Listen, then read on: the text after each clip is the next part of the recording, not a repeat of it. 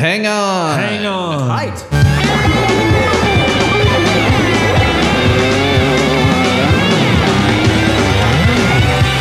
This might be a podcast.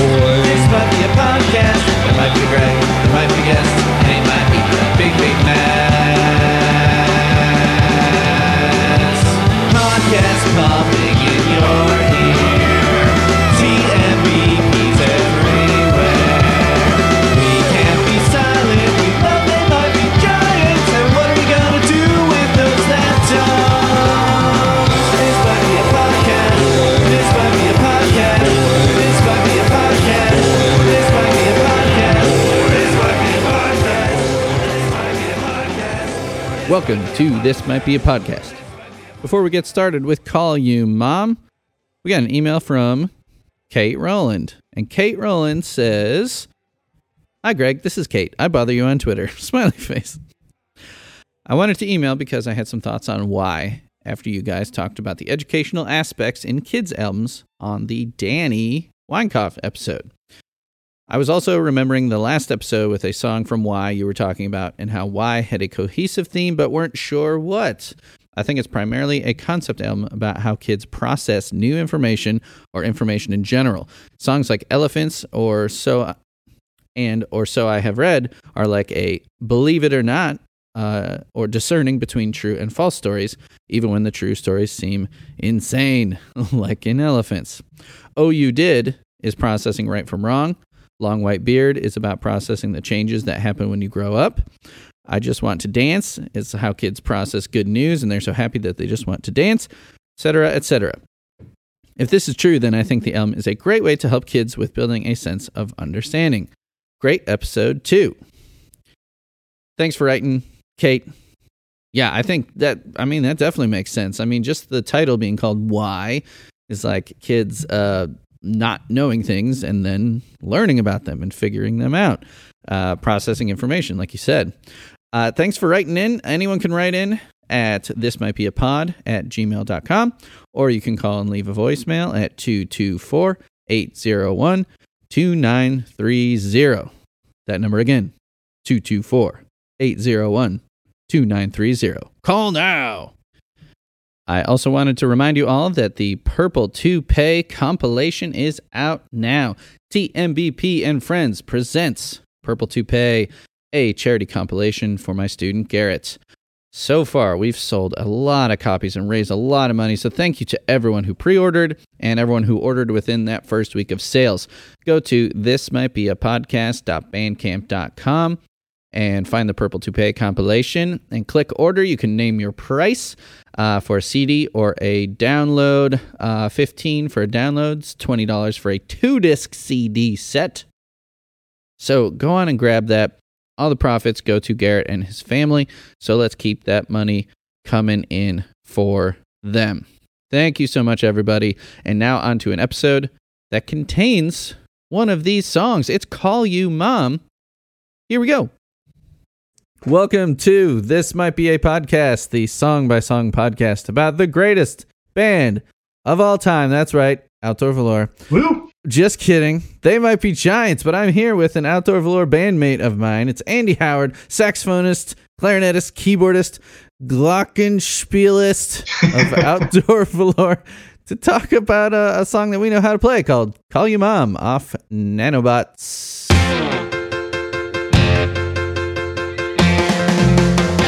I think I'd like to call you Mom, 'cause you remind me of my mom. I'm gonna go put on my sailor suit and we'll go out on the town. Why don't you let me call you that? You're acting so much like my mom. She didn't like it when I called her name. You and her are the same. When we go out, you know someone is there. You will feel someone staring at you. You're on my mind as I dream of a game where I'm rolling a hoop and I turn around to find that you are gone. We have played it. Yeah. Played it a couple times. Yeah, I was trying to, because we never got a recording of it. I don't know why I didn't have my dad just videotape. I'm surprised my dad didn't just videotape without even asking at the Birdhouse live show when we played it, because the sound engineer was not set up for it, and it's of the 3 live episodes, it's the one that doesn't have a live music section on the Bandcamp because they weren't. Can you believe that they had in this day and age had a mixing board that didn't have USB out? I was getting the episode mix just from 1/4 inch cable out of the mixing board into my shit. Wow. Yeah, I know. The other episodes I've done in much smaller towns and much less legitimate venues. Well, I mean, the Bishop in Bloomington is pretty legitimate, but like, 6th Street Dive here in Lafayette. I mean, I was able to do multi-track. Each person had their own voice track for the episode, and then for the music, even I was able to mix even like kick and snare and guitar amps and everything, and able to mix it afterwards. But in fancy Chicago, Wrigleyville, nope, you're just getting. I'm at the mercy of the sound engineer, who she did a great job, but just getting, can't fix it in post. It's just one track out. I mean, that's the old school way, right? So yeah. So we do not have a recording of us playing Call You Mom with Outdoor Velour. We worked so hard on it. I really wish we did. I mean, it's the only other time we did it at I know we played it outdoors at Digby's Pub here in Lafayette, right? Yeah. Was that the only 2 times? I think that was the only 2 times, yeah. Yeah. We need to bring that one back, post-COVID season when we can play again. I know. Cara it's been a long time. Cara would probably be like, no, she's like, the song's so hard. And I mean, we'll get all into it, but like so many instruments in unison are playing those tricky, like bluesy licks. And it was a lot of work, but it is so fun. Before we get into the song, you need to tell people about your fandom with They Might Be Giants and what your history is with listening to this band, because you're one of my in real life friends that's on the podcast. This year I've had a ton of people that were first timers on the podcast, people I've never met. I mean, that's the majority of my guests at this point. But when the podcast started, like half of my guests, I feel like, were people that like kind of got roped into being fans by me, just being in my orbit. Just like, yeah, I'm definitely in that club. I knew about the band partially because my kids are big fans of Mickey Mouse Clubhouse, so I knew about the kids songs. And actually, there is still to this day on my Spotify Kids playlist like a They Might Be Giants playlist. Hell yeah. They ask for it by name. So so were you not really aware of They Might Be Giants until the aughts? Yeah, no, not until this podcast started. I was I knew a little bit about them, but never really listened, and definitely didn't know about the huge backlog that I had to explore. Yeah. So like, I mean, people in our generations, typically they've heard about them through the Tiny Toons. It comes up on every episode. Yep. Did you watch Tiny Toons back in the day, and did you hear them then and just not know it was them, or no? Yeah, exactly. I definitely heard it, and when people call it out, I'm like, oh yeah, I totally know that song and totally know that band, but did not like make the connection between the two. Right. And were you a Malcolm in the Middle viewer when that came out? Not until like 2 or 3 years ago. Yeah. I was definitely way behind the curve on that one too. Yeah, I didn't watch it at the time either. I mean, I was in college then. So like that wasn't really, I mean, first I had like rabbit ears on the TV. We didn't have good reception. So it's like, it seems crazy because it was the, 99, 2000 was my first, the 99, 2000 school year was my freshman year. And they didn't have like easy cable hookup in the dorms. I mean, I think you could pay for it if you wanted. We're just like, whatever. And so it was like whatever reception you got, it was on That was on Fox, yeah. But it's just, I don't know. It didn't, other than knowing that They Might Be Giants did music for it, it wasn't really, didn't scream out to me at the time. But I've gone back and watched some of it, and it's pretty fucking funny. Yeah, it's a good show. Yeah, I mean, especially after realizing like the genius of Bryan Cranston through other stuff he's done, Breaking Bad, obviously. It's like, we should really, Cara and I were talking like, we should go back and watch that. And we're like, we got They Might Be Giants, they've done all this like incidental music for it. They did like almost all the music for it. And then, just seeing Bryan Cranston do comedy. Yeah. Yeah, so I think like a lot of people, well, I know a lot of people through talking to them on this podcast that people have kind of gotten into the idea of They Might Be Giants by hearing songs by them and not knowing it was like an actual band, or like, oh, who's that band? I don't know. Or, back in the day where it wasn't as easy to just, pre-Google days. Pull them up on Spotify. Right. So like, exactly. Fire up, Shazam and hold it up to the TV. I might have their entire back catalog just on their streaming service. Right, man. Although obviously not the case with them, but so you're getting deeper cuts. Right, I know they still don't have My Murdered Remains or the Escape Team. They two of their albums are still, they're refusing to put them on streaming. Mm-hmm. Yeah, and I think fans respect it enough to not put stuff up to YouTube. I don't know how much they've had to go through, how their management has like gone through and had to like flag stuff, or it's all automated now. Yeah, especially on YouTube. Yeah, that's true. They got a lot of, for better or worse, there's a lot of automation there. Yeah, and they don't care about. I mean, there's lots of live versions of those songs up there. They're pretty at this point pro fans bootlegging stuff. Yep. And I think fighting cell phone photos and video, it shows, is a losing battle at this point. You still hear about some people trying to do it, but yeah, they I think they're totally down with it now. And but yeah, as far as album versions of those go, still not on streaming.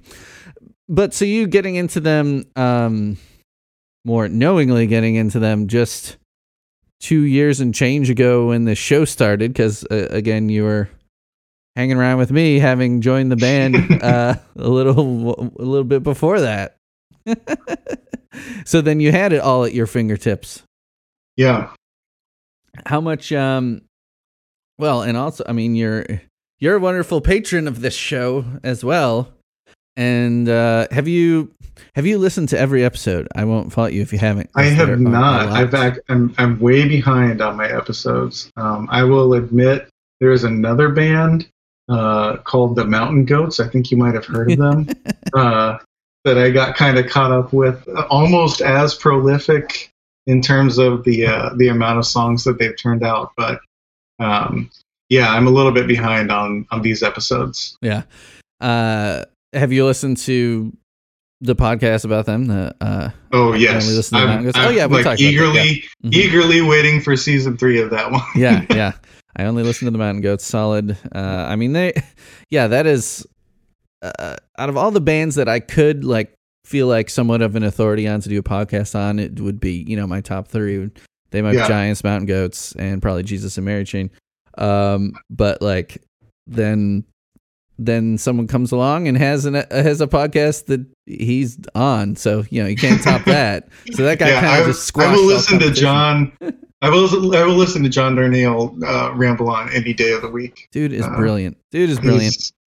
He's got a lot of great creative insights. So, and he's as do the other 2 Johns. Yeah, and he's a fan of They Might Be Giants and appeared on the episode for Apartment 4.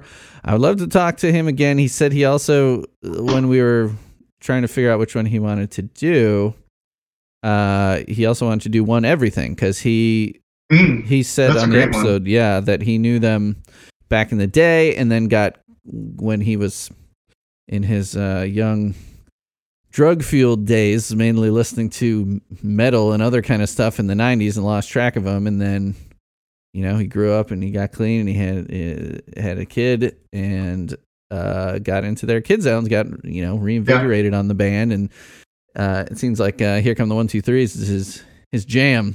So that is a great album. even though there were a lot of technical issues and weirdness regarding having to deal with his management, I mean, really regarding technical issues with the way that their management wanted to do it. I'm not faulting the manager there, but it was a mess doing that episode. I would love to talk to him again, and I still have his name next to One Everything. Just in case he ever wants to do it. I mean, it's not the kid songs are not nearly as hotly snatched up. Yeah, you know that I'm on the list for at least one of those, but the other one that I really would love to do is 7. I don't think I've told you this story, but my oldest is the first one who asked by name to listen to They Might Be Giants, and we were listening to 7 in the car one day, and we get home. He's like, "Hey, Dad, can I color?" And I was like, "Yeah, sure." He went into his bedroom with a stack of paper and some colored pencils and basically outlined a comic of the entire narrative of 7. That was just his thing. Just from memory. He wasn't even listening to it at the time. He just drew it all from memory. Oh, puppy. I'm hearing husky howls. She's getting upset in the back. Yeah, I do have you sign up for Hot Dog. Mm-hmm. But if you like, I mean, now that we're getting this episode done and checkmarked, I can put you down for to do 7 down the road if you'd like. Yeah, maybe we do a double feature for his episodes.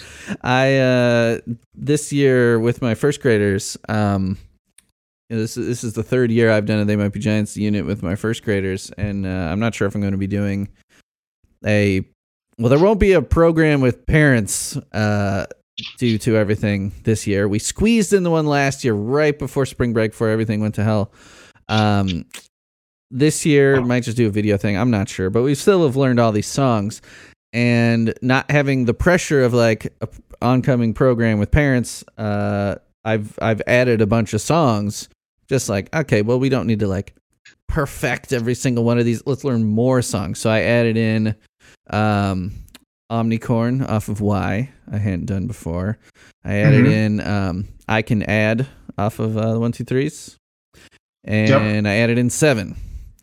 And yeah, they love that one. The cool thing about that one, I mean, when we do the episode, it's the cake. It's the cake that does it. Oh yeah, well yeah, they love yelling the cool adult trivia tidbit of that one is that it was almost a song for The Else, one of their proper grown-up albums, because it was some groove that they came up with the Dust Brothers. And that drum beat and that saxophone part, I mean, just picture them singing about anything other than silly number 7s invading their house, and it would be, an awesome regular They Might Be Giant song. I mean, honestly, that's the biggest reason why the kids' albums are on rotation in my car is because I can listen to them and not be annoyed. I can actually enjoy these kids' albums because they're, the lyrics might be silly, and honestly, some of the lyrics are freaking brilliant. Which one is it? The 6 and 9 one. It's just genius, which kind of leads into this song too. But there's a whole lot. There are so many layers in this song, which I don't even think we've mentioned which song it is that we're going to talk about. Oh, I mean, in the intro, I said we're talking about "Call You Mom." Call You Mom, baby. Yeah, I recently did an episode on Infinity, which is also on 1, 2, 3s. Sure, yeah, that's another great one. The only song in their catalog sung by Dan Miller and written by Dan Miller, their lead guitarist. That's a great one too. That got shafted by not having a video. It does not have a video on the DVD or YouTube, for that matter. It is just audio. So it's a great song that if people just watch the videos, they will miss. But yes, people have already heard that episode. But yeah, 1, 2, 3 is great. I mean, there's a reason they won a Grammy for that album. Yeah. So they knew what they're doing. But the rumor is that there will be no more kids albums. I think they're kind of done with that. But that's okay. I don't know. They have they kicked out 100 kid songs, so Yeah, Those- like yeah. the They Might Be Giants Kids playlist on Spotify is something like I think it's four or five albums. Yeah, five kids albums. Yeah, it definitely plays for a long time. Yeah. It's plenty of kids songs. Yeah, I recently put out the Robot Parade episode came out. I guess by the time this episode comes out, a couple months ago, the Robot Parade episode came out, and you should. These podcasts you don't need to listen to in order. You should jump ahead to the Robot Parade episode. You know Robot Parade, yes? Yes, yeah. That song is a very interesting history to it, and many, many, many, many versions. So I think that would be an interesting episode for you to jump to. Yeah, totally. Check that one out. So getting to so getting into They Might Be Giants just so recently, do you have a favorite non-kids album, a favorite regular album of theirs, or are you just kind of playlisting it? Or shuffling it? I'm mostly shuffling it. Nanobots is definitely up there for me. Again, newer album, newer sound. I can relate to it pretty well. So are you a bigger fan of their full band sound than the duo sound of the first four albums? It depends on the song, right? This is the same for me with the Mountain Goats, Yeah. right? There's some of the old stuff that's just like literally John in the tape recorder that really resonates with me, and then there's also the polished stuff, the full band sound that I dig it. Yeah. I think you know this about me, but my musical taste is all over the place. Everything from classical to Pink Floyd to some pretty deep jazz cuts. It's just kind of whatever it is that hits me. Yeah. I fully agree. I was so excited that the Mountain Goats put out. They're trying to pull a They Might Be Giants move and put out 2 full albums in 2020. Yeah. and the one was a boombox recording due to the pandemic. And it's something Darnell actually told me personally that he would never do. When we interacted on Twitter for the first time, it was back when they put out Transcendental Youth. I reviewed that album. I got sent in advance to review it for Punk News, and so I hit him up just to ask a couple things about the album, and then I was also like, I love the sound, I love the production. That album is full of horns. I love it. But have you ever considered, throwing it back to the boombox and doing a solo album? He's like, no, I don't think I'd ever want to go backwards. And here we are. I'm pretty sure at the time he probably also didn't think COVID was a possibility. So he'd be stuck that kind of changed everything by himself. Yeah. But there's a song that keeps popping up on my daily drive playlist, Going to Georgia. The recording of that, and at the beginning he's talking about how he did a take of it. I think it's Going to Georgia. It might be Golden Boy. I might be confusing the two. Either way, one of them he starts out with talking about like he did a recording of it, and he's like, I was listening to it and I thought I could do better. So here it is. It's like I've got my boots on now, so that always ensures a successful take. Yeah, the Mountain Goats are another band that I got into through covers. We've covered They Might Be Giants. We've covered the Mountain Goats. We've also covered. I'm pretty sure I got into the Mountain Goats because of our cover. Yeah, because we covered dance music. But I got into the Mountain Goats through Adam and His Package covering Going to Georgia. Have you heard Adam and His Package cover of Going to Georgia? I have not heard that. Oh my God. I'm going to have to look that up. Yeah, he was supposed to put out, I think eventually it did get put out on a 7-inch. He wanted to do a 7-inch of all Mountain Goats covers, and he recorded, let's see, it was Alpha Rat's Nest, I think, Seed Song, and Going to Georgia. And the 7-inch, whoever was going to put it out, it didn't end up happening. So he put all 3 of them on his 2000 album, Redefining Music. And I loved the shit out of that album. And it had 3 Mountain Goats covers just on that album, and a Madonna cover. And so that was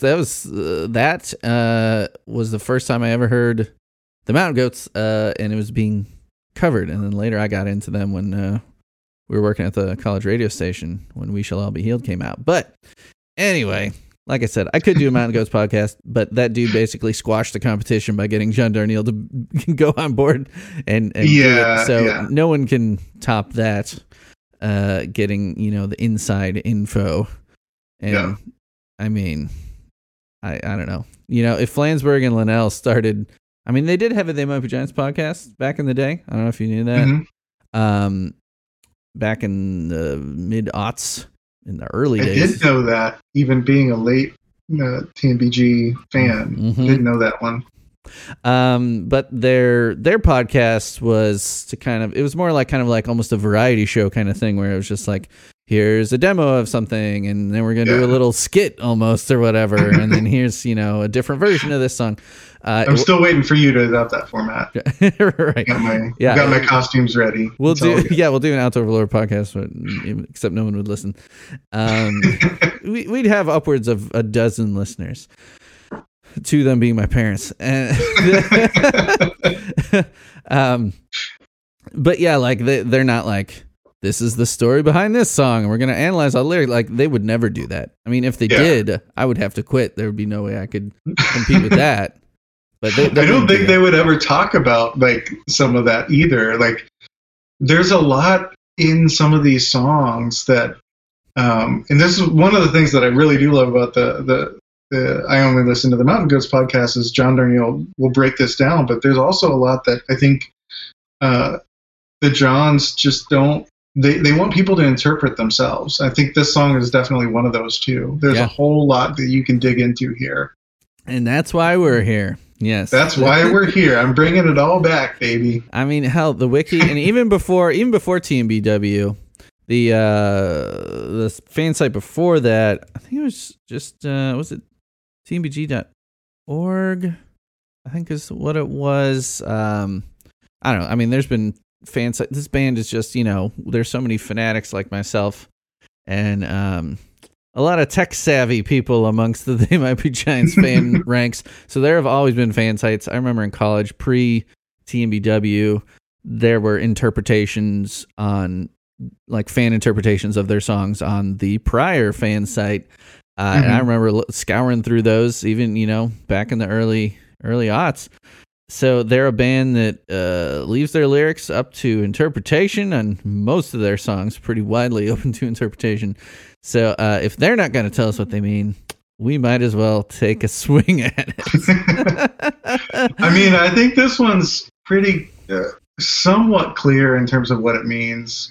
There's definitely some interpretation left to be had, but sure. You want to do the lyrics before the music? I'd actually love to do the music first. Okay. I think there's a lot to dig into there. Oh God, yes, like a ton to dig into there. Starting with the opening chord, the song is in A, and the opening chord is an F major, right? Like the song literally starts with a completely atonal dissonant chord and then drops a half step into the fifth. Like, what the heck?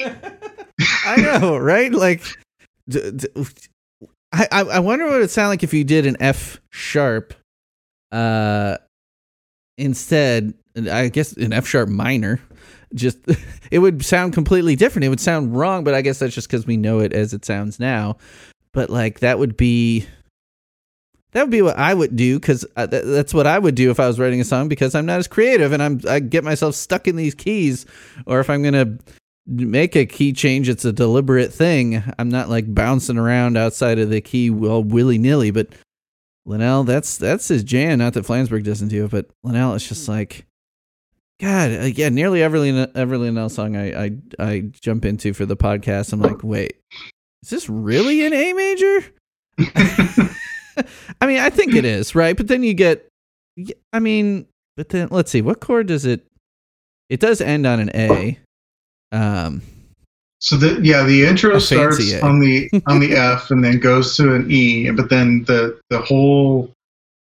the chorus and the verses are definitely centered around A. But it's a very surfer rock, like a little bit bluesy rock and roll chord progression too, right? Like you have this A that goes into an F to an E7 to a D, I think. then back to the A. So there's definitely that flat sixth that comes in there with the F chord. Bluesy. That's again, it's a style that I like listening to old blues. And I respect the blues. Obviously, pretty much everything I listen to would not exist if it wasn't for the blues. But like, as far as like blues scales go, that's not like, if I'm like noodling around on a guitar, that's not my go-to. I'm not like, and I would never want to be one of those, I'm creeping up on 40. I wouldn't want to be one of those 40-year-old white guys just like in a blues band, just like rocking it out on the stage in the park at the summer and doing the Mosey Down Main, and I'm in some old guy blues band. Like, no, it's just, it's not my jam. So like, that's part of what made learning this song so hard is that, it's not there's a pattern B flat. You're used to playing. I'm like, shit, B flat. Why is that in here? Well, that's why runs. Yeah. It's even, it's a little bit bluesy, but it's really that kind of classic surfer rock, right? That guitar line in there is totally da da da da da da da da. Mm-hmm. Just really, really leaning into the lead guitar. But I think the coolest thing to me is how this song builds, right? So you start at the beginning and it's kind of this chunking piano chords, but only when the guy's not singing. Right? Only when the narrator's not really singing the lines, and you have these instrumental breaks along with the guitars, and then it kind of stops, and then you hear the lyrics, and then he comes back in. That was the only saving grace for me being able to pull this song off. You get a little bit of a break in between, right? Because it's written by the keyboardist, but he doesn't give himself the hard parts. Yeah. It's just chunking those keys. I mean, you were handling keys and sax alternating in this one because, were you doing alto or tenor on this one? Tenor for this one. Yeah. But like, like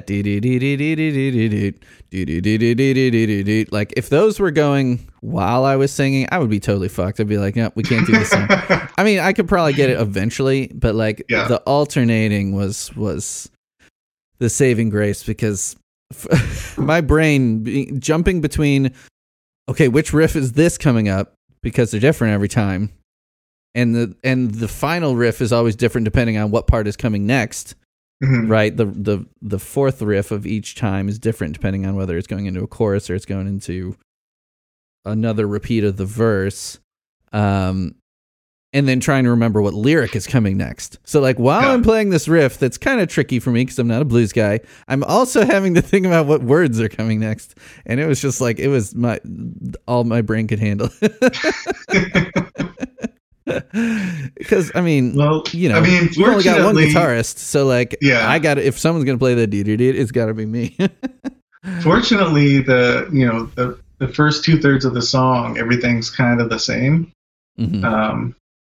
And then you get to that, there's the sax solo in the middle, which I absolutely love. And so I watched you sent me a link for a live version that they did, which is a little bit different instrumentation from what they did in the recorded version. So the live version, they've got I think, trumpet, trombone, and a tenor sax. Yes, those fellas they go by the name the Triceratops Horns. It is Kurt Ram on trumpet, Dan Levine on trombone, and Stan Harrison on sax. I believe he's playing a tenor there. Yeah, he's playing tenor. Yeah, did you like that with a lot more brassy? I did. It's very brassy, but I kind of like the recording better because of how simple it is. Yeah, right. You mean just being saxes. You have the 3-part harmony in the live version, but in the recorded version, there's just 2 saxes. There's a tenor and a bari. Mm-hmm. But the way they voice the chords in there, along with the fact that they're both just growling crazy into the horns. Yeah, so good. I mean, the first chord in that sax solo is a B against the C sharp. Oh, man. It's just like so, it's so dissonant and in your face. And that whole solo is kind of, it's basically just like here's 2 saxes blaring in your ear, but it sounds kind of cool and it fits in the chords. Like, I really do love that sax solo section. Yeah. And it starts the build into there's kind of two halves of the story here, I think. Oh, I must also quickly credit Stan Harrison again as the sax on he's both saxes, I assume, on the record too. Okay. Yeah. Linnell, at least on the credits, is not credited with a sax. You know, he did all their sax stuff back in the day. It seems like he does pitch a lot off to Stan Harrison lately. But he is the saxophonist that you see in that live version. He's the guy that's doing all the saxes on the recorded version as well. And yeah, we can talk more about that live one later. But yes, continue. Two halves. So without digging too much into the lyric side, like there's definitely this build on the music side that builds with the narrative. And I think this sax solo is the first indication that something's going a little bit off with the narrator or the main narrator in the song. So then we have, I think, another chorus before this really strange. This was what really like made this song for me, other than the initial chord that was completely off key and then led into an A key center. But there's this chromatic build after the second chorus that feels like you went somewhere totally different. But if you actually listen to it and you actually dig into the song, you end up back at the exact same place as the start of the song. Yeah, you end up back on that F. Yeah, the only thing that changes is the lyrics and the fact that the piano just keeps on going. Right, the piano goes through the breaks. Yeah. And I think the other thing that gives you that illusion of it going like it might be a key change or something, even when it's not, is that Linnell bumps his vocal melody up higher. So everything climbs up higher, ends up back where it started, but Linnell's voice is higher now, so it gives that kind of illusion of that's some a good sort point. of key change. That chromatic thing, also the rhythm of it, I was trying to figure, it's almost like it goes to like a quarter note triplet on the climb. It's a dotted quarter note climb. Quarter note climb, yeah. Because I was like, it's not quite. Yeah, it's there great. You go. Yeah, it's perfect. It's almost like it goes into like 3/8 or something. It's just like it goes. It has that triplet feel, and then it goes straight back into the chunking eighth notes, right in the piano part. Yep. Yeah, so that I think I had heard it so many times that it wasn't really something I had to think about, but it is kind of an unnatural rhythm to build on. We didn't really have any problem with it because we're all so talented. But it is odd. So you feel like not only like there's some sort of key, shift, but it almost feels like it could go to another time signature or tempo. Yeah, totally. Yeah. I think the key there, so it goes from an A to an F. So what is that? 9 half steps? 1, 2, 3, 4, 5, 6, 7, 8. 8? 8 half steps. Yeah, that would make more sense because that's divisible by 4. So it fits perfectly into a certain number of measures. So you it feels a little bit weird, but it totally fits in the time signature of the song. Yeah. It's wild. Yeah, actually, I was asking Cara this, and I meant to bring it up before. How did we end up deciding on this song? Because we had...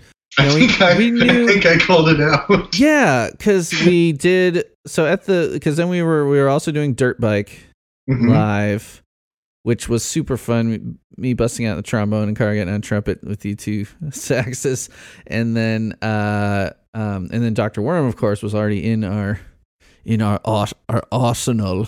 But I couldn't remember if I pitched out a few saxy type songs to you guys.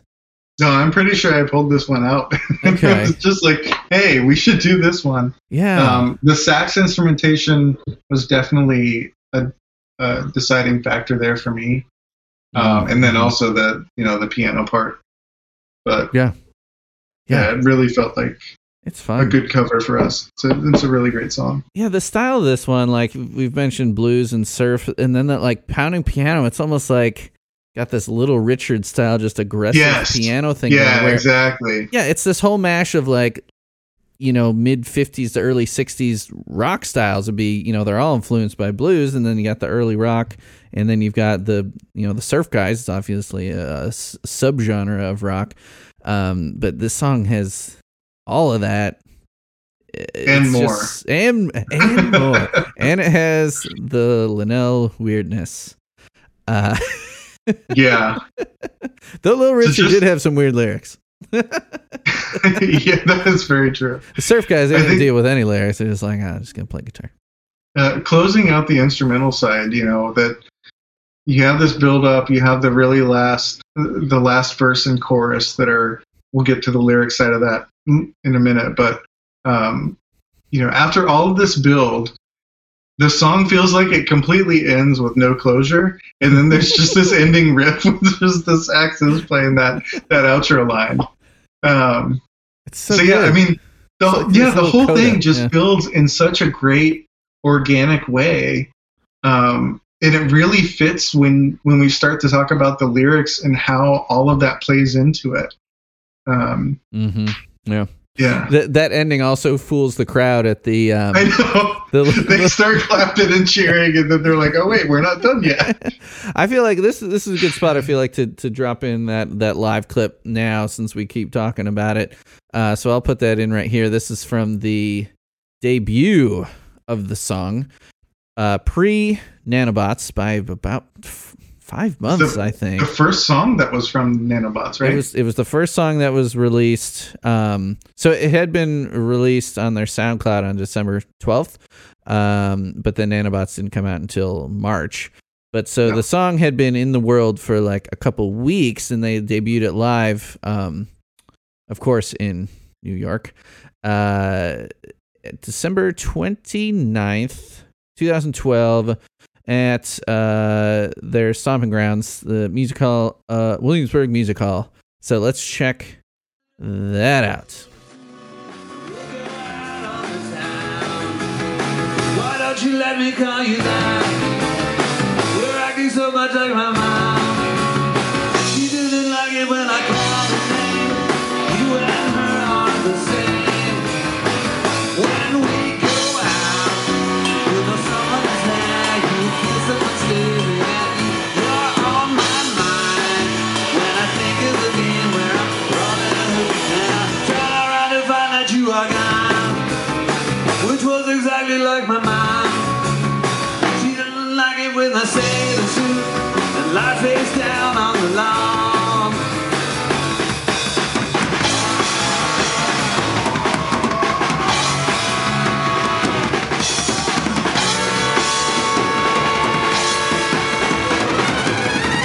When we go out, you know someone is there. You will feel someone staring at you. You're on my mind.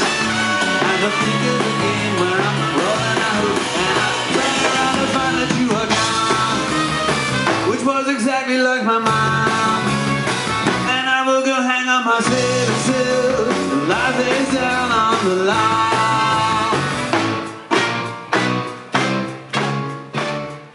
And people should go watch it if they want to see Linnell make some funny faces when he messes up lyrics, which I love that too. It's just it made me feel a lot better when I found this, because I'm just like, for all the times that I was screwing up lyrics while I was thinking about the next guitar lick, it's like even Linnell, they're like, we're still figuring it out too, guys. 'Cause I mean, we only played it twice live. We're not going to get it perfect. They Might Be Giants couldn't get it perfect. I believe he hit some wrong notes on the piano too at some point in one of the breaks, but yeah, nobody notices those. No. You notice the lyrics more because he starts making funny faces. Exactly. Yeah. Let's move on to lyrics then. I think the first thing we need to do, obviously there's a lot of Freudian and Oedipus Rex type things we can talk about, so I'm going to play this little clip from an interview they did with the Weekly Feed with Kyle Meredith is the guy interviewing them.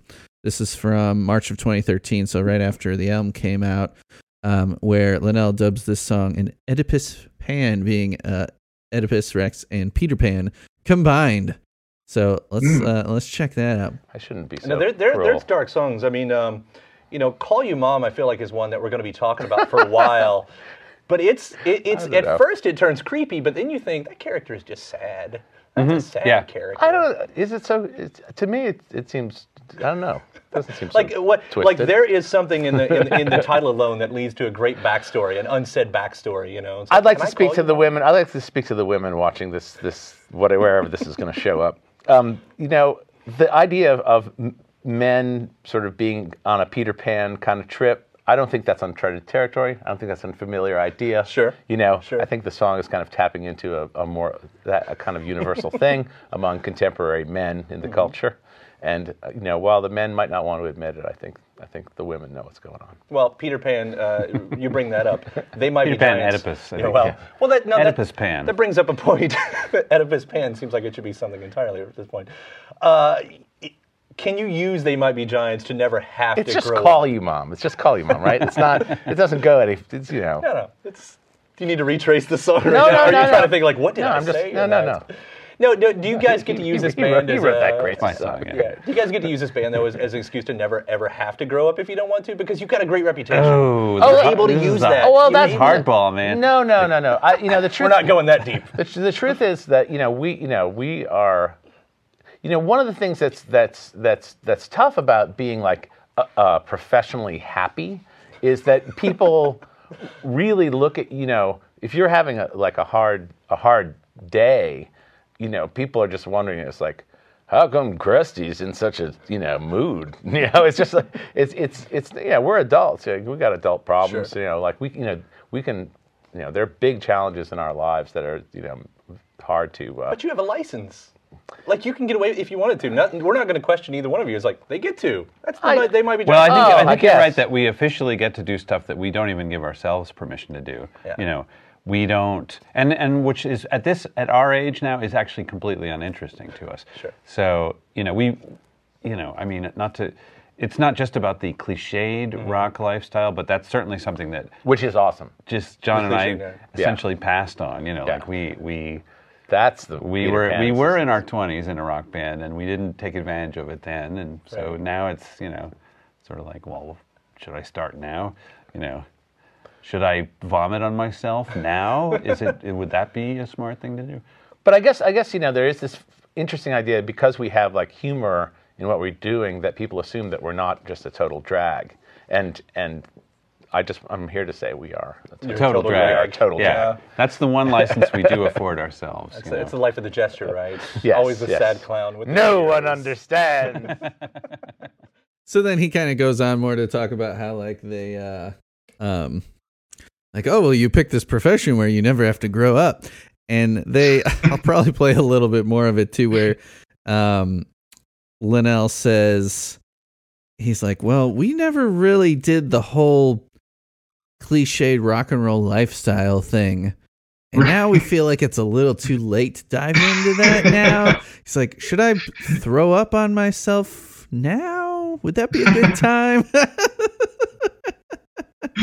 Yeah, it's like these guys.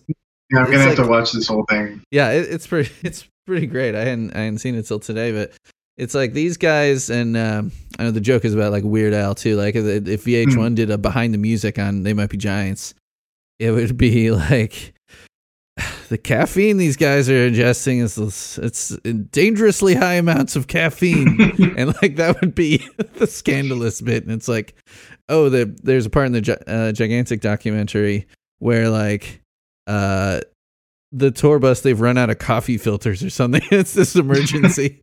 And like, I think they use some other sort of paper. I don't know if it was just like, they like made a cone of newspaper and they're like, oh, okay, get the coffee going.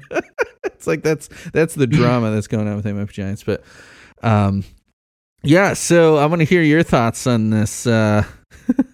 This song starts out strong.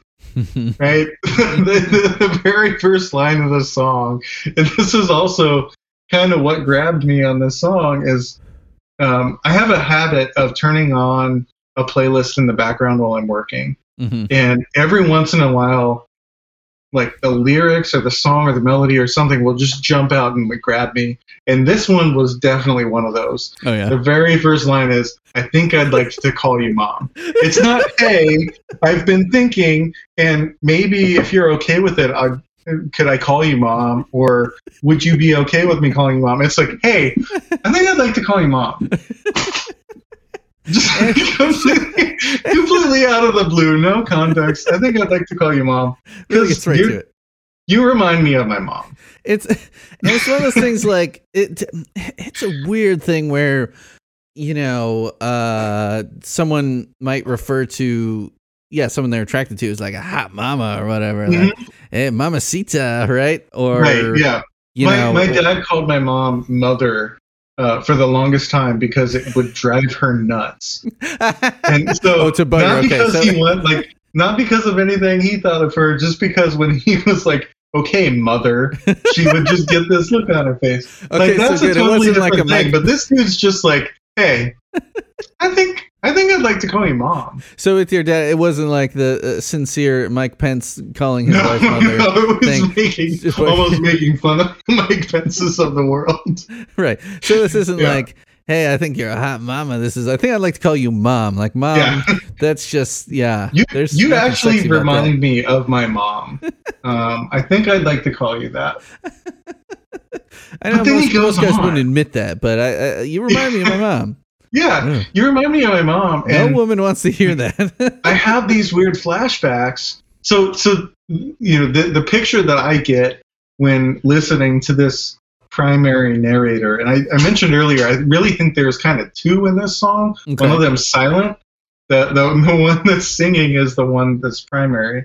But you definitely hear him like, he tells her, I'd like to call you mom. And then he starts to go into what I think is kind of reminiscent of his childhood. And I think this is definitely reflected on the wiki, right? Like the sailor suit thing, rolling a hoop is definitely an older pastime sport, I guess. I'm learning all about it. Yeah, I knew about rolling a hoop. I did not think I would ever hear it in a modern song, but there you have it. I guess it comes along with sailor suits. I'm trying to think of where I would have heard or where I would have seen, like, in a cartoon. Like, you know, there's a lot of, like, when we were growing up, it's like there were contemporary cartoons, but you're always going to see Mickey Mouse old stuff. You're going to see Looney Tunes old stuff. I'm pretty sure hoop rolling predates all of that. Even Greg. That, right? But like, yeah, exactly. That's an old school reference. The sailor suit is at least like 50s and 60s. You've got some early pictures around the JFK times of his kids that wearing the sailor suit. That definitely harkens back to kind of Great Depression era, a little bit after. But hoop rolling was definitely, I think, before that. Even the sailor suit as a kid's thing, I was looking this up. It first popped up as a kid's fashion in 1846 when 4-year-old Albert Edward, Prince of Wales, was given a scaled-down version of the uniform worn by the Royal Yacht. And his miniature sailor suit, there's even like a painting of him. Him wearing this little sailor suit, and the Wikipedia page for this was a really old photo of a boy in Australia. So this was like a fashion that was all over, I think, the English speaking world pretty much. I think, though it's gotten, though even these days you'll see and there's a spot on the Wikipedia here for it too, that Asian school uniforms sometimes have a sailor kind of theme to them. So, which is hilarious. So yeah, I think it's fallen out of style definitely on the American side, but there's definitely that whole the military school uniform aspect of childhood is, I think, a worldwide thing that's still pretty prevalent, at least in a lot of circles. Right. The sailor suit in particular, like the very distinctive collar of it. It kind of this fashion, this kid's fashion, almost had a reverse effect on it, where like when I see someone in like a Navy uniform now, like that style of it, I mean, I know that always have multiple different, it looks like childish to me. Yeah. Right? Yeah. And I think there's also, I think part of that too there's definitely an aspect, at least in terms of the U.S. sailor suit, the dress whites, that pure white look is very innocent. Right. So like, you haven't been playing in the dirt. You're a good little boy. You're just sitting here waiting to be talked to. Like, and I think that's almost kind of again with the narrator there. Like when he talks about, I'm going to take off my sailor suit and lay face down on the lawn. Like you wouldn't do that in the sailor suit. You don't get down on your, on your hands and knees in the grass if you're wearing your sailor suit. You're going to mess up your whites.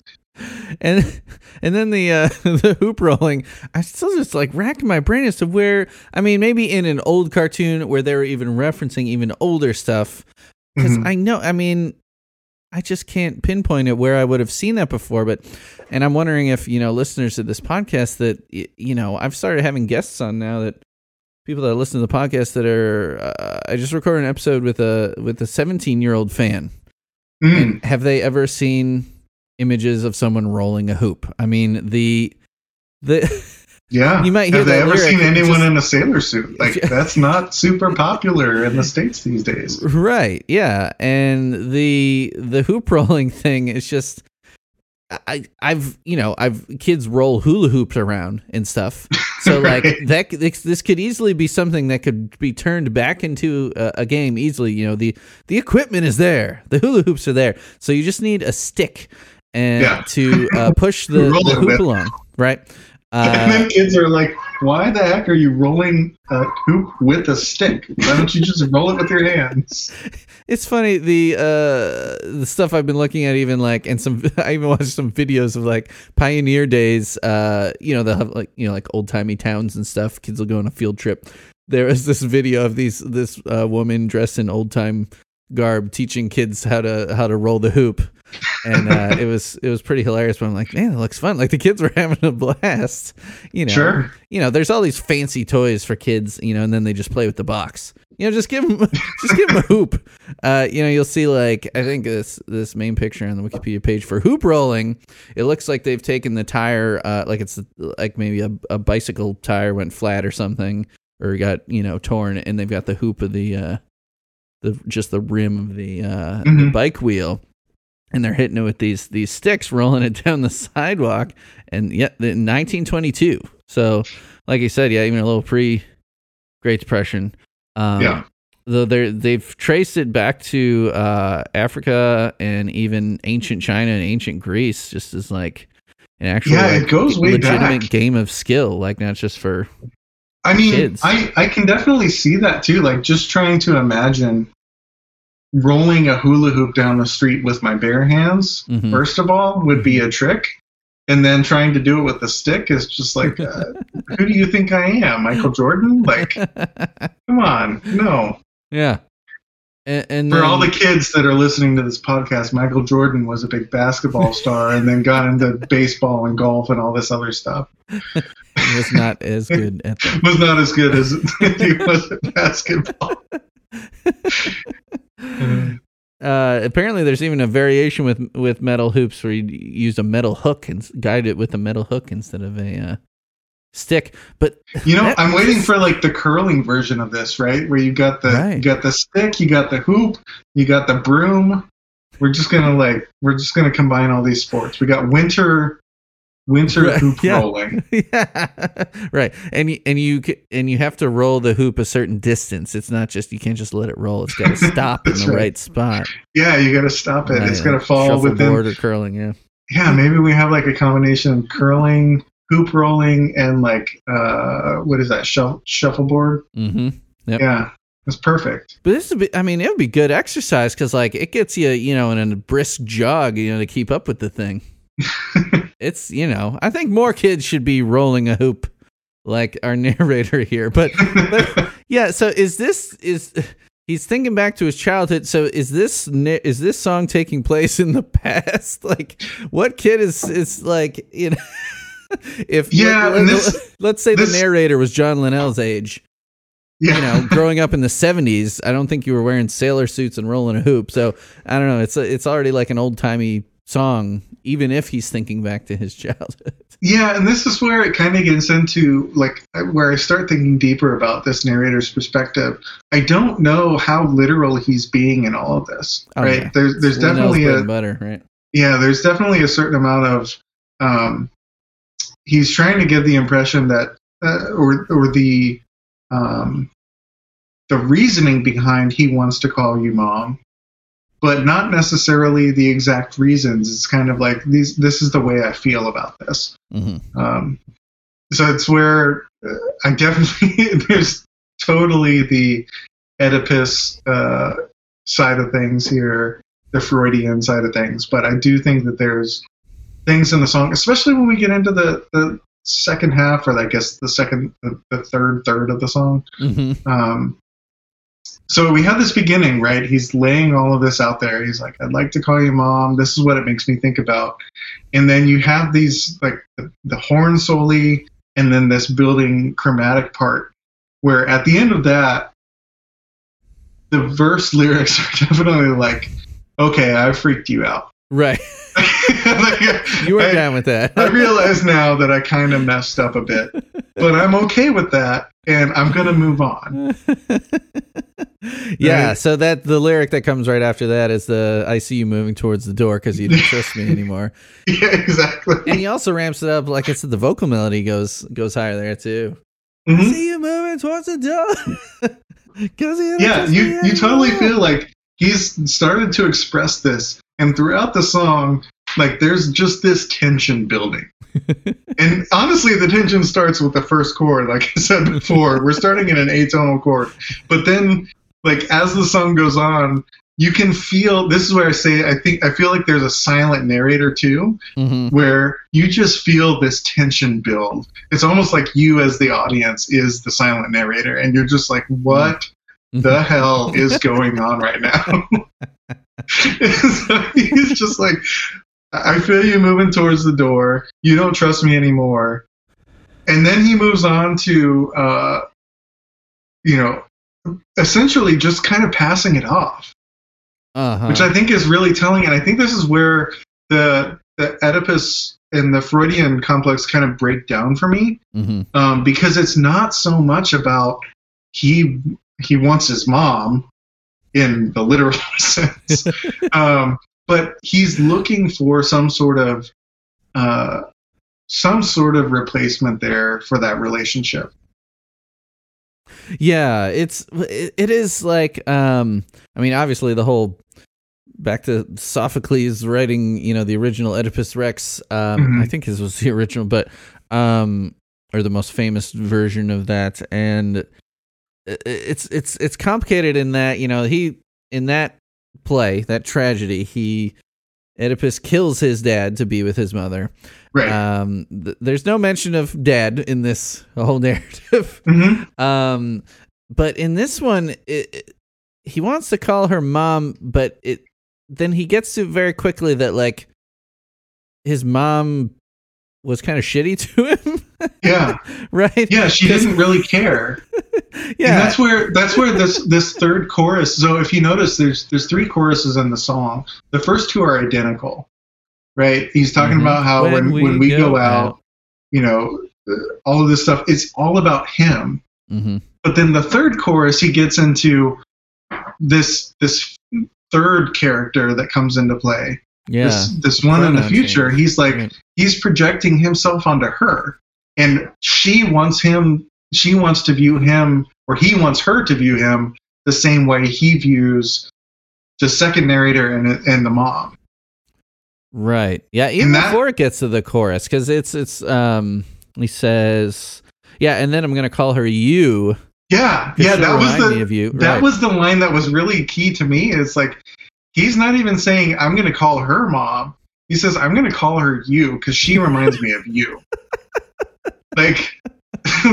I'm gonna dress her in a sailor suit. That would look very cute. That's the one. And then I'm gonna ignore the big lyrical change. I loved singing that part. That would look very cute. And then he basically he recounts the same thing that he felt with his mom and his narrator Q, his girlfriend or whatever. But she's going to feel that way. I'm going to make her feel that rejection. And it's just like, whoa, hold on a minute. Yeah, and then she's rolling the hoop. Yeah, it all changes there. Yeah. And she turns around to find that I am gone, which was exactly like her mom. Yeah. She will go hang up her sailor suit and lie face down on the lawn. So it's, yeah, you now see what it's like. Yeah, I mean, it's, again, like, I know neither one of us have psychology degrees, so this is all completely, I'm sure the Johns don't either. But it's definitely a really, this is just one of the weird things that draws me to this song, is it's just like, what the hell is going on in this guy's mind?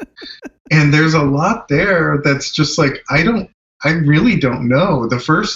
At first blush, you know, the first verse, the first chorus, I want to think that he has some sort of Oedipus complex, but then the more the song goes on, it's just like, no, this guy, it feels like he's probably felt some sort of really hard rejection at some point. Maybe it was really early. This is mentioned a few times in the wiki, in the interpretations tab, like maybe he lost his mom early on. And so that rejection is more of like she didn't necessarily snub him, but he didn't have that.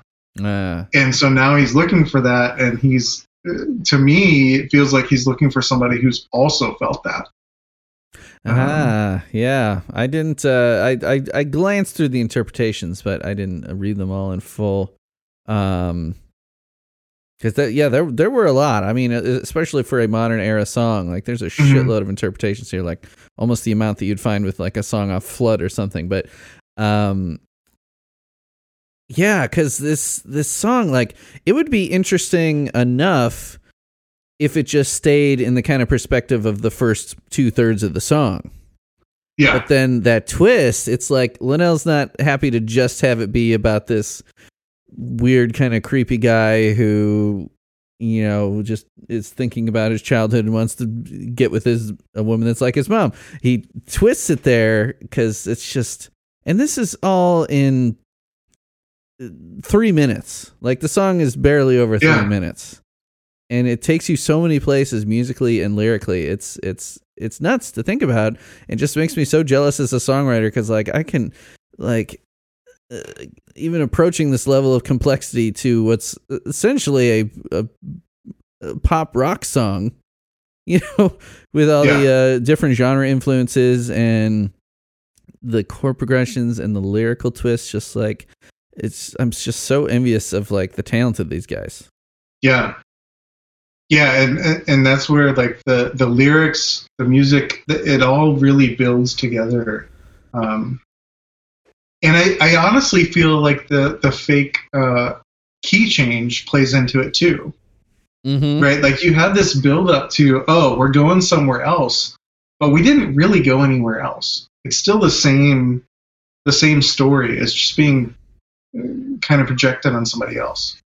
Yeah, and it's musically building tension, as like you said, the lyrics are building tension. Yeah. And it still settles into that same spot, but it makes you think that it went, and the lyrics take you someplace else. Yeah. Same story, different girlfriend. There's an interesting, so I went through a lot of these interpretations on the wiki. The one that I thought was the most interesting is somebody calling out that, like, everybody is calling out the Oedipus side of this thing, but they view it more as being kind of a little bit more of a parallel to Hamlet. In that Hamlet doesn't necessarily know throughout the story that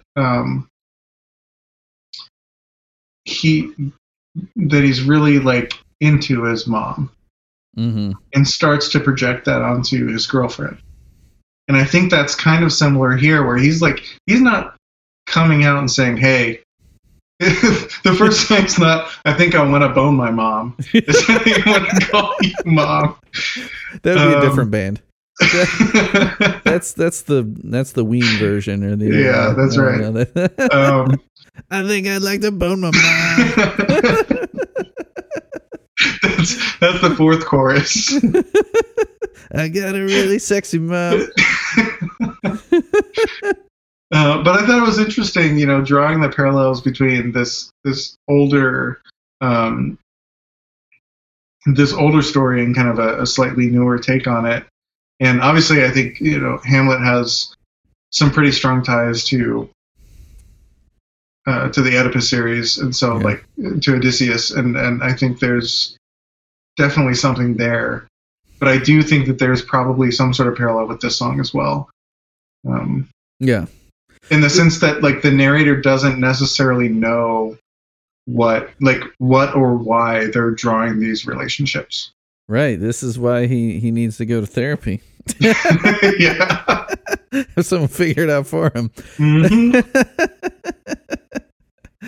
Yeah. The I often can't credit the interpretations tab people, but the one is labeled, I think I'd like to call you Gertrude, is the one. Yeah, that's the one I'm talking about. Credit to Apollo Colloquia. It's whoever that might be. Apollo made that interpretation way back a few months after the album came out in 2013. Yeah, I don't think we got a real name here. It says they live in Philadelphia on their Team BW thing, but that's about all we got. So, yeah, some good insight there. There's a lot of people chipping in on this song. Yeah, and even they call out that this is probably not necessarily what Linnell had in mind when he was writing the song. Mm-hmm. But that definitely feels like, to me, the context here, even if it's not a direct reference to Oedipus Rex or Hamlet or whatever it is. Well, I think that interview tells us that, it probably is Oedipal in some way, but the Hamlet thing, I mean, the Johns are so well read, though. I mean, yeah, I can guarantee 100% that Linnell is familiar with a lot of Shakespeare. There's definitely some reference there for sure. Yeah.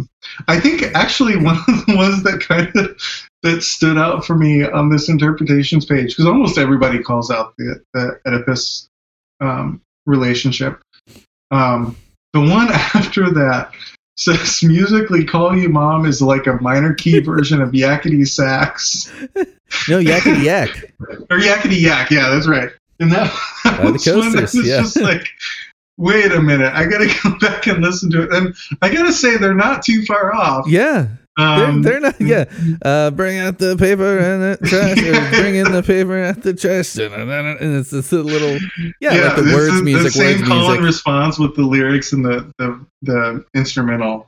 Or you won't get that spin in cash. And I'm just like, I'm trying to get Yakety Yak back in my head now. I'm kind of singing the Yakety Yak lyrics to the Call You Mom melody, which then you can totally do a mashup. I'm totally going to drop in Yakety Yak here, because that song, how can you not be happy listening to Yakety Yak? It's just such a fun song. Take out the papers and the trash, or you don't get no spending cash. If you don't scrub that kitchen floor, you ain't gonna rock and roll no more. Yakety Yak, don't talk back. Just finish cleaning up your room. Let's see that dust fly with that broom. Get all that garbage outside, or you don't go out Friday night. Yakety Yak, don't talk back. You just put on your Yeah, it's that old school, rock and roll style. It's Linnell didn't invent this, riff sing kind of technique. He's pulling from a lot of music that came before him, but mashing it together into this They Might Be Giants way, which that's what makes it so great. Yeah, I do think the last interpretation, at least when we're recording this, about the bad boyfriend, is probably the one that I agree with the most, in terms of he's kind of grown up in this fairly sheltered mommy takes care of me lifestyle, and is looking for that in his life partner. And when he starts to voice that, she gets freaked out, as most people probably should. Not to shame anyone who is in line with that relationship. That's all fine if everyone's in for it. But when she gets freaked out and leaves, he's just kind of he's indignant about it. Mm-hmm. And it's kind of like, okay, well, obviously you have a problem, so I'm going to go find someone who wants this from me. I'm going to find the woman who's going to cook for me and clean up after my shit. Yeah. Yeah, and that's, I mean, Flans is the one that does a lot of the talking in the clip we played. Yeah, about how, yeah, what did he say? Like most modern men would not admit or realize that they're, you know, acting like a kid who needs to be taken care of. But yeah, whatever he said there, that most women will notice that. Well, the man might not notice it about himself.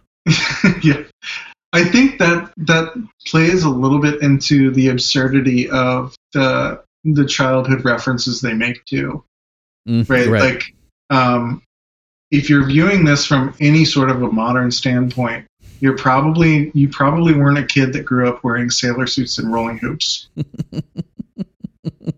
And the idea that that's your both your mom, but also your girlfriend or wife or whoever, like, I think it just kind of calls out, like, that's a pretty antiquated view. Mm-hmm. And it gets a little bit more absurd the further we go along. Right. Yeah. And then it gets even stranger when we flip the table. Right? When we switch sides and say, hey, I want a girl that wears a sailor suit. That'd be pretty cute. Yeah. And roll some hoops. Like, that'd be pretty awesome. I'll be staring at her, dreaming of her rolling hoop. Oh yeah, roll that hoop. But then I'm going to ignore her because that's what you do when you care about someone. Right. Can I also just say that the mental picture I get of someone lying face down on the lawn is just hilarious. The only times I've seen that are my 4-year-old and drunk friends. Mm-hmm. Right? Just face plant, right? Yeah. Yeah. There's no rational adult mind that lays face down on the lawn. And I like how, yeah, and he hangs up the sailor suit, like he's putting it on a hanger nicely. Oh yeah, like, you put to that not up. Get it dirty. But then he ends up face first on the lawn, so he had to go inside to hang up the sailor suit. You can throw your tantrum, but you have to do your chores. Like, you have to do what's right first. That's the part that my kid would definitely skip. By the way, yeah, that sailor suit would be dirty. You put them in the sailor suit, and then they go lay face down on the lawn. Man, yeah, this song is it was so much fun to sing. I do think we should bring it back, much to Kara's chagrin. It's so hard, but it's so fun. My God. Yeah, just trying to relearn those licks. They came back to me fairly quickly. It was more the chord progressions that were getting me, and we I'd say we'll move into the cover section, as it were, now. Mm-hmm. So if since we've already done it, the Outdoor Velour cover is pretty a faithful cover, right? We take it like roughly the same tempo. I think I put a little more distortion on my guitar, but that's what I do. But other than that, it's a fairly faithful cover. I'd say if we're going to cover it, we make it like a Quiet Storm version where, because I do think it would be pretty hilarious to hear program drums attempting Marty's drum part in this song, which is just a bonkers drum part. And Marty told me, Marty was the one signed up for this song before management told him to not talk about right, yeah, I remember you told me that. Yeah. I might be replaced on this one. Yeah, you took over on this. I mean, Marty's told me this is, when I asked him, do you have a favorite song to drum? He said it was this one. I mean, the drum part's great. We didn't even really talk about the drum part. If you listen to it throughout the piece, it builds too. Mm-hmm. Like, it builds just as much as everything else. That's the thing that really stands out to me with this song, and what really makes me say it's genius, is everything builds at the same level. Right? Mm-hmm. Like, there's definitely these stages of, you have the beginning of the song, and it's kind of like, okay, this dude's a little bit weird, and then it gets a little bit weirder, and then you have these builds that are just like, wait, what just happened? Right? There's the sax breakdown part, and that's where the drums start getting a little bit crazy. They start going through the breaks a little bit. Yeah, they start to build through the breaks, and then you have the really big build, and then same as the piano part, like at the end of the song, every single lyric line, I'm pretty sure there's a drum break after. Yeah, there's just like fills. It's like all just fills. Going crazy. Yeah. It's all fills by the end. Yeah, and Steve Hinckley, our drummer, he was a big fan of playing this song too. I mean, we would definitely outvote Kara and bring this back into the set list because all the rest of us were like, fuck yeah. And I mean, Kara likes the song. It was just, it's hard. Yeah. Yeah, the drums are I'm thinking too, great. if we do a recover of this, the Quiet Storm cover, as you mentioned, I think the sax soli might need to be replaced by a melodica soli. Do you have a melodica? I totally have a melodica. Okay. Yeah, that's one thing I don't have. Replace it with that. Yeah, dude, that's all on you. I'll handle the guitar and the drum programming, and you can do whatever else you want over it. But yeah, I think it'd be cool to kind of keep it and to be a little less work on ourselves, like not even worry about bass guitar or any sort of craziness with that. I'll just sing and play guitar and not make it too fancy, which is usually my go-to is to throw everything on, just fucking everything in the kitchen sink on top of it. And this one, we'll just throw a couple things. I think we'll leave the kitchen sink out. Yeah, I think honestly, like, I kind of want to go childlike with this and do the melodica as the horns, and the keyboard sound is like the most chintzy, like cheap keyboard piano sound that we can, like maybe even just a synth keyboard sound. Dude, have I ever told you about, this is making me think of, have you ever heard the band Self? Yeah. Okay, have you heard the album Gizmodery? I don't think so. The album was entirely recorded on children's instruments. Okay, yeah. And it's all originals, though they do a cover of What a Fool Believes with the Doobie Brothers. And just everything sounds just so thin and rinky-dinky, but like in the most awesome way. I'll send you a link of some of this stuff. And that's kind of making me think that, yeah, like drum programming, like hearing... I'll see what I can find. I mean, I also have some of these, like my little tiny keyboards I've gotten at garage sales over the years also have some pretty hilarious drum sounds on them. To hear those drum fields being like, they just look like cymbals. Yeah. Yeah, I just feel like this, if we could get this piano part that's just kind of like the super basic, like 80s style synth, kind of like a keyboard or kind of like a piano, and then these fake drum sounds, a melodica for the horn section, like. Okay, we got to do this. Let's just say this is happening. We've got this. This is probably what I'm recording right after we get off of this. Yeah, I mean, this episode will be 4 or 5 weeks away, so we got the time. Okay. August 20th, Greg here. So we did eventually end up doing this cover. Now, this episode was recorded so long ago, and we kept sitting on it because we had to finish this cover, and it ended up on the Purple Toupee compilation. So some of the ideas we talked about were retained, like the kids' instrument idea. The melodica didn't end up happening, so I played the kazoo to replace the sax parts. Andy did a chintzy little keyboard, as he called it. We had our drummer, Steve Hinckley, play on my daughter's tiny drum kit.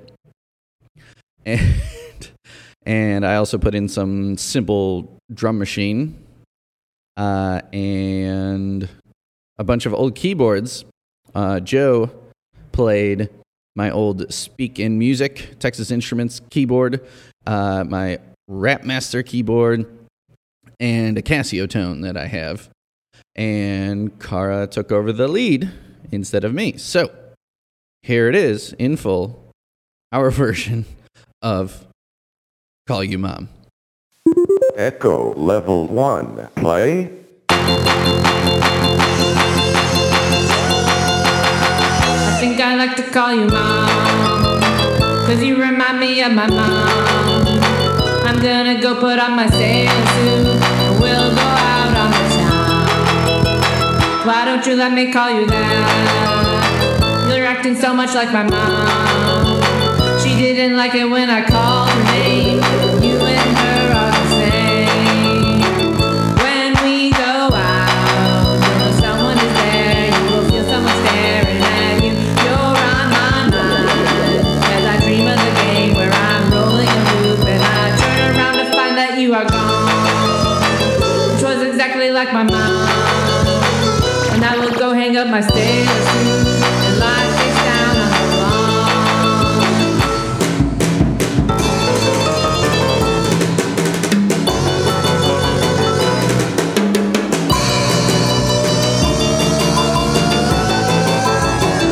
When we go out, you'll know someone is there. You will feel someone staring at you. You're on my mind as I dream of a game where I'm rolling a loop and I turn around to find that you are gone. Which was exactly like my mom. And I will go hang up my sailor suit and lie face down on the lawn.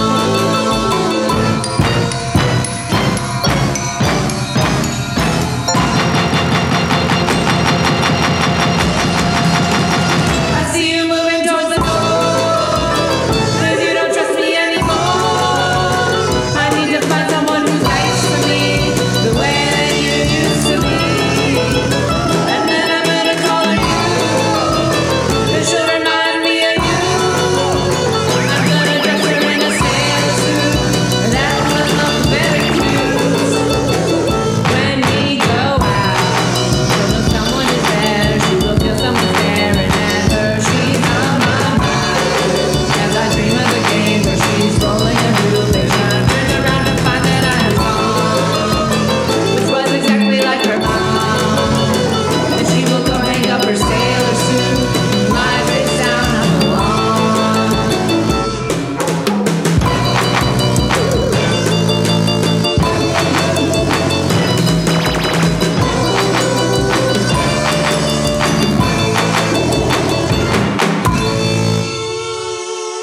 Goodbye.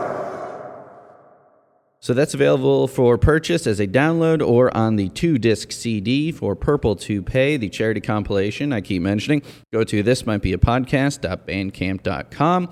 You can purchase that as a single song, but I recommend getting the entire album because it is very, very awesome and for a good cause. So continuing with the episode. The lack of other covers kind of speaks to, like, this is a little bit of a normal surfer rock blues progression, but it's really not. Mm-hmm. Right? Like, this is not. Yeah, it's a simple song if you look at the chord progression and play it from Is the it charts though? or whatever. Yeah. But, like, I mean, yes and no, right? Yeah, Like, right. It's a simple song in the sense of there's not that many chords. It's not super complicated, but it's not a normal chord progression that you hear in almost any genre, right? Like, I say that as someone who plays in a lot of different genres and bands, and it's kind of all over the place, even from the very beginning. This is why I said, just from the start of the song, you don't normally start a song with a chord that's completely not in the key. Yeah. Right? Like, and I was even thinking about this earlier. How could you spin an F major chord in the key of A? And you can kind of, if you squint, do a like A diminished flat 5, or no, A diminished flat 6, but it's still just like, what the heck? We're losing 99% of the listeners to this one. Yeah, this is getting really weird music theory nerd. But part of why I wanted to, why I was thinking about it that way is it just works. Right? Yeah, like it's somehow. really weird It's how inexplicable. atonal that chord is, and it just fits with the song. Yeah. It's so weird. And even the chromatic chord progression at the in the middle of the song, where it feels like you went somewhere else, and you're like, nope, just back here at the beginning, back at this chord that doesn't fit in the song. And I think that's kind of part of why that works too, is because you end up back at this weird chord that's not at all in the key, and then it just somehow resolves down into the fifth. Back into Like, that E, yeah. Hey, cool, yeah, we got the 5 chord here, we're good. It's wacky. It's, trying to cover it. When I'm looking at the chord progression here, like I get to avoid some of the. You don't have to think as much about what the actual chord is when you're just like doing a little noodly riff. Yeah. And a lot of guitarists make it through their whole life without ever really thinking about key signatures and stuff. Like, that's just true. Yeah, as a keys and horn player, this is kind of where I live. Yeah, and yeah, right. I can only play one note at a time. Why do I need to know how it fits in there? But yeah, just looking at it, like when it goes to the instrumental part, just looking at the key laid out, like if I wasn't doing the riffs, it's a F7, E7, A. So you got the Fs, you got the F in there, and then F sharp minor, B, and then B minor, D minor, and then back to the A's and the Fs. So you've got Fs and F sharps minors. You've got B majors and B minors. You've got D minors, and then in the chorus you got D majors. Yeah. So it's just this is fucking all over the place. This is why I don't really think. So if we're gonna maybe we put this at the very end of the episode so that people don't tune out early on. But I don't really think the F7 is a real classification of this chord. I think it's a substitute for something like an A diminished flat 6 with an inversion that, like, it sounds, you can play it that way. It sounds totally fine, but I don't think in the key of A that's really what's happening here.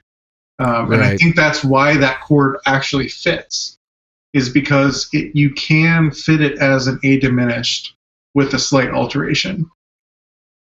It's not just this like you're not playing a C minor chord in here, the C minor 7, which would be like totally like every single note in that would not be in the key of A. An F7. How far out of the key can I get? Yeah, an F7 as an A diminished second inversion flat 6, whatever, like that actually does fit in the key, and it actually fits in that chord progression too. It's kind of a walk down from the A to the E. Right. Yeah, and that's where you hear like the riff that da da da da da da da da. It fits in the chord scale or in the blues scale. Yeah. And then everything else here, right? Like the E7, the A, the F sharp, the B, all those fit.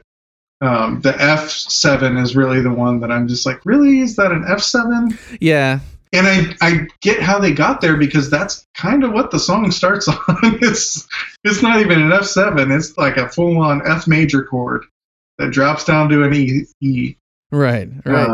This the guitar tab on the wiki is not credited. They usually are. Whoever did tab this out, I mean, it took a lot of work, and it's really well tabbed out. I mean, whether that, I mean, and again, it's another thing where, like, it's not notated, it's tabbed in, lyrics with chords above them, where it's like, if you're a guitar player, you're like, oh, the low note of that chord is an F.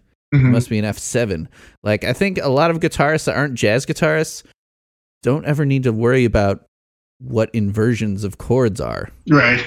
You just, you're playing, you got that index finger, whatever that's hitting, that's the low note, that's the chord. Yeah. And even when I look back at my notes on this song, like I wrote that as an F7 for my purposes, right? When you were figuring out the sax part, yeah. Well, even on the key side, yeah. And so I play it that way, but I don't think in the context of the song that's really what it is. Yeah. And who knows what Linnell would call it when he wrote it out. But, I mean, they do notate stuff on occasion, especially when there's a horn chart involved. If we can get him to tweet us, hashtag call you mom. Marty wanted to talk about the song. Maybe he would know. Man. Maybe he would have heard, yeah. Yeah. I think we're to the point of the episode where we need to score this song, and you go first. So what are you giving it? Man, I got to call this one. I love a lot of TMBG songs. This is a solid 10 out of 10 for me. I love everything about this song. The composition, the narrative, the lyrics, all of it. It's a 10 out of 10. No question. Yeah, I'm hesitant to pull the trigger on the 10. Yeah. But especially with people giving me shit for giving Anna Ing at 9.9. But I'm like, even back then on episode 6, I'm like, I'm gonna have to leave some room. Yeah. Anna Ing is great, but it does that chorus a little much at the end there, goes a little long. So like, I don't know, that's a 0.1. I think, God, I mean, as far as gonna get another 10 here? As far as like the last few years go, I probably listened to this song more than Anna Ing, like in the last, 7 years since this album came out. I don't know if that might seem sacrilegious, but I think I'm going to put it right up there. I'm going 9.9 for this. This is going to tie Anna Ing up there. Nice. Gonna just shy of 10. I'm not really sure why after we've talked through this, but I just feel like it's man. Maybe look back on it in another 10 years when this is in the classic era and be like, it is fucking 10. I'm still jamming the fuck out on that song. It's so good. Oh my God. It's a great song. It has a great build. It has great, like, everything about it is, to me, this is why I classify it as a 10, right? Like, it's not too long. Doesn't drag on. You don't have these, like, why are we doing this chorus 4 times? We do it 3 times. 2 of them were the same. The third one was like, what the hell's going on here? Yeah, there's a lyrical change. Yeah. Pinterest, yeah. I'm going to definitely stick with the 10. Yeah, totally. Do you have anything you would like to tell people about or plug? I mean, come listen to Outdoor Velour. Maybe someday we're going to start playing again. That would be amazing. Oh, I know. And to be able to do another live episode of the podcast would be great too, and give us maybe an excuse to cover some other songs that we haven't done before. Yeah. I would try and plug social media and all that, but I'm just not. I don't do that well. So, all right, that's fine. You can come and like try and find me and follow me, but you're probably gonna have a really subpar experience. Ooh, how about the Big Swing Band? Yeah, Lafayette Big Swing Band. We're on Facebook. I think that's it. If you go to thebigswingband.com, should probably get you there too. Hopefully someday we start playing again. Now, I was lucky enough to record you guys a year and a half. The Delphi Opera House. The Delphi, Indiana Opera House, historic opera house. And I don't think you guys ever put that up on streaming. But y'all did, maybe you did, but y'all gave me the okay to put a couple tracks up on my Velour Underground studio on my Bandcamp. So you can listen to, is it up somewhere, do you know? Yeah, it's not up on streaming, but if you find us on Facebook, The Big Swing Band out of Lafayette, Indiana, we do have, I'm pretty sure we're selling physical copies of the album. Nice. It's just not on streaming. Yeah, you can get a sample of it. I got the songs Undecided and Jumping at the Woodside up on velourunderground.bandcamp.com. Nice. I got a solo on Undecided. That's me on sax. I think that's probably what, I think you were the one I was like, what 2 songs should I put up here? Put that one on there. I get a feature. Yeah, if you want to hear this dude play some sax in a swing jazz setting. So people can find This Might Be a Podcast, thismightbeapodcast.com, all the social medias. Send me emails with thoughts about how you now know that Call You Mom is one of the greatest They Might Be Giant songs ever. Gmail is thismightbeapod@gmail, and leave me voicemails at 224-801-2930. Head over to the Patreon if you want to be as awesome as Andy Howard here and support the show. Patreon.com/thismightbeapodcast. And I think that will do it for my BS. So, Andy, that was great talking to you, man. I miss you. Yeah, I know. Dude. Oh, it's been a hot minute. I mean, like I said, by the time this episode comes out, I will be a fully vaccinated individual, and you should come over and record some saxophone. And anyway, I got the vocal booth. We'll be in different rooms. I think we could safely say the episode is over by now. But yeah. Goodbye, everybody.